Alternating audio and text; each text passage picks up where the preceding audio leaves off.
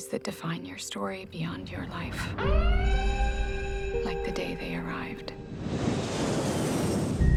Signs of what might be called first contact. The objects measure at least. I'm Colonel G.T. Weber from Army Intelligence. Pack your bags. You're at the top of everyone's list when it comes to translations. Priority 1. What do they want? Where are they from? You'll be reporting to me, but you'll be working with him when you're in the show. That's what they call in the UFO. Scott, have you seen Arrival? I have seen Arrival. I've read the novella, The Story of Your Life, by Ted Chiang as well. And it's probably my favorite science fiction film of the century so far.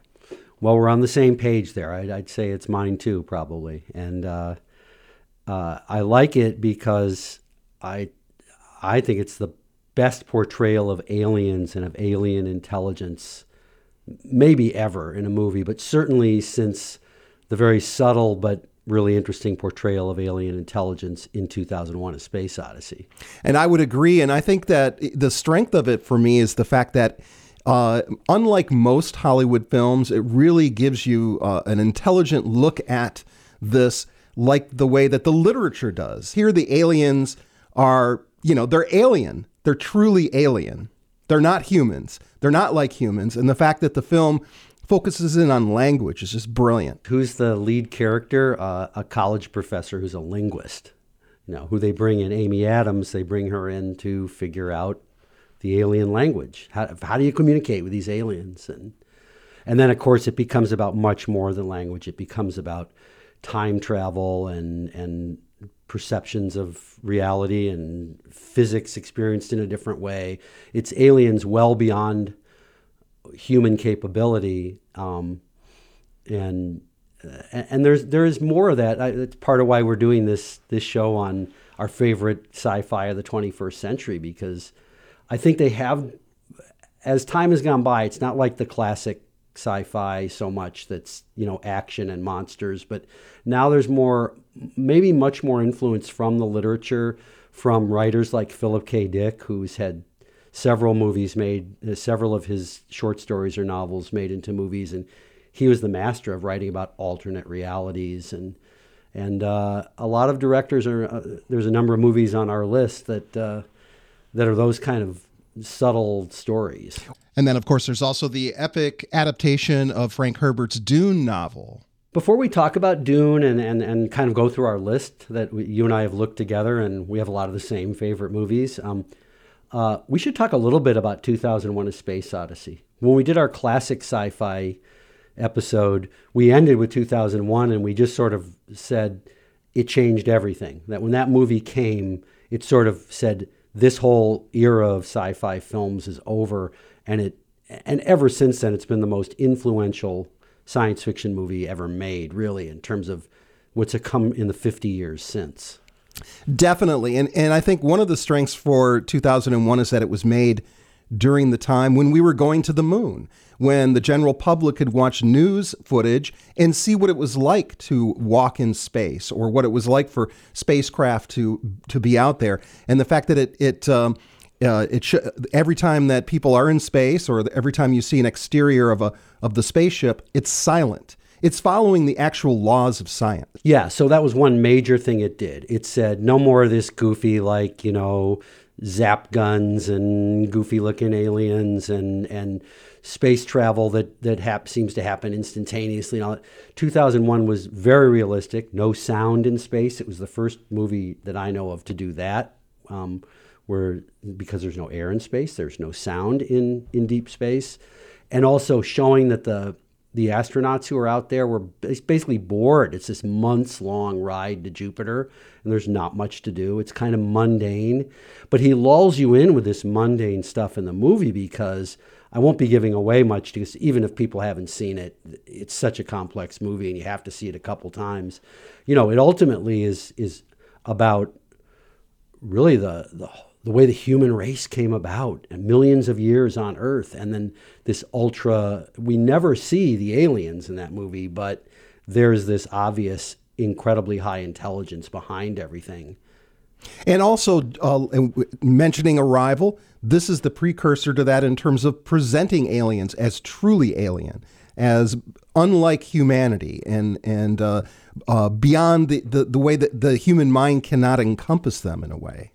Yeah, they look completely. They look a little bit like octopuses or something, but beyond That's that, in Arrival, but in 2001 we don't see them at all. we don't see them at all.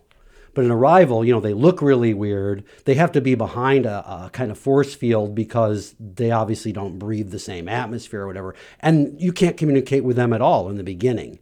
And then the communication itself becomes the key to the movie and kind of a key to alternate physics and alternate perception of time, and make it just a fascinating movie where we all kind of think that. We think, well, if there is intelligence that's out there that's beyond ours, they would be living by kind of different rules and laws, even laws of physics, and that in this movie, that's what it is. Well, let's go through our list. I have a list written in reverse order, starting with the most recent.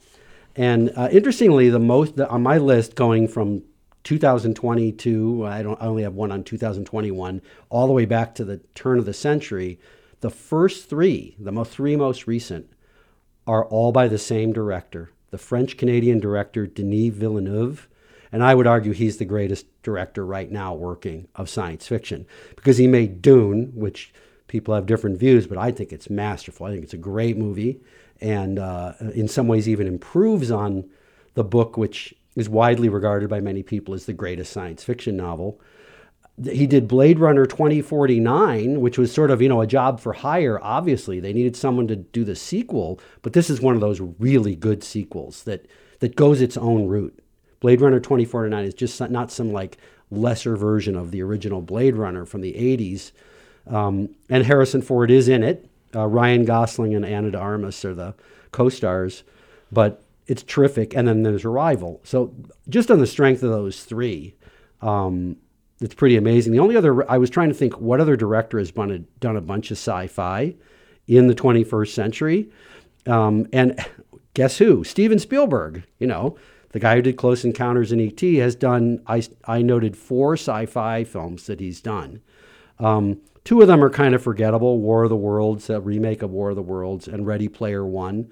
Which was the most recent one. The most recent. That's a young adult novel. Those are both okay. But the ones that I think are really good are AI, Artificial Intelligence, which is a fantastic exploration right at the turn of the century. Which was actually a Stanley Kubrick idea that who made 2001 that Spielberg took on. Yeah, and that's one of those ironies, because you could argue that Steven Spielberg is one of the most sentimental, romantic filmmakers ever. And Spielberg was totally unsentimental. You mean Kubrick? Stanley Kubrick was unsentimental. But he was almost cold in a way. He was. And this was near the end of his life, and he couldn't get the robot right, and he gave the project to Spielberg. It's one more evidence of Kubrick's brilliance. Because people who love Kubrick would say, oh, he's not a jerk like Spielberg. He doesn't make these romantic movies with John Williams, emotional scores throughout them. He tells a real story. And it turns out, no, they were actually friends. And he respected what Spielberg could do, and he thought Spielberg could make this movie better than I could. And it came out pretty good, I think. It did, and in fact, one of the things that's I think is brilliant about the movie, and this is not a big spoiler because it's a big sprawling movie with a lot of different things, but by the end of it, the aliens are actually the humanity. Mostly it's a near future story of a family that doesn't have a child, or they've lost their child, and they get a robotic child who is indistinguishable from, they're so perfect, they seem like humans. And it brings up this wonderful question about what is the nature of a human being? Because this kid is, the robot is programmed just to love these parents, the mother, unconditionally. And what do we owe that being, who's intelligent and learns and but then it towards the end, without giving, this won't give away anything, you have to watch the movie, but it jumps like 2,000 years in time. And people argue about that ending as to whether those beings are aliens or future highly intelligent robots. Leave it to the viewer to decide. But anyway, going back before the wonderful 3 Denis Villeneuve movies, my next one going backwards in time is 2015, Mad Max Fury Road. George Miller returning to the Mad Max universe and doing it in a way that was critically acclaimed.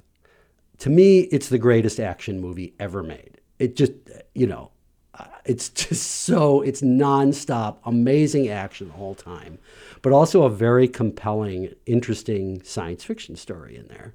And, at a time when there's all sorts of TV shows on that you could see that are post-apocalyptic and carrying on in some ways the tradition of the original Mad Max, and then Miller just comes in and says, this is the way you do it.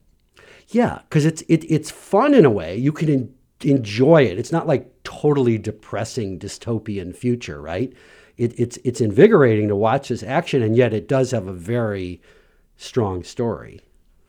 And then Her is one that I have not seen, directed by Spike Jonze.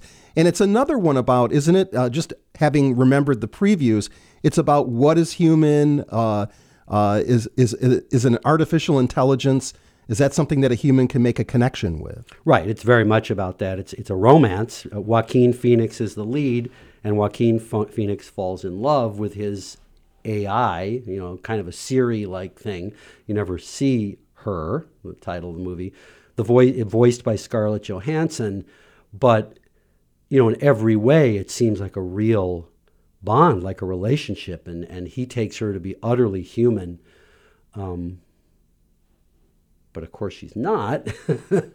So that's another very interesting, and that one is one of those many science fiction movies that feels like this could happen. How far are we going to go with artificial intelligence? And given how not artificial intelligence, but how algorithms on computers and on the internet are affecting people's behavior. Yeah. And then in 2010, you have Inception, Christopher Nolan. It's considered a masterpiece of science fiction. You've been aware of this film since 2010. I just watched it, and it's an amazing film. It's an absolutely incredible, and it's very Philip K. Dickian, even though it's not based on a Philip K. Dick book or story. Yeah, Dick was the master of he sets up one level of reality, and then there's sort of like another level or a reality within that reality. And of course, Inception is about these artificially created dreams. They're sort of engineered. They're not true dream, but they're to get inside a person's mind to be able to get them to get information from them or to get them to do something. And, the movie ends up being about dream within a dream within a dream. There's multiple levels.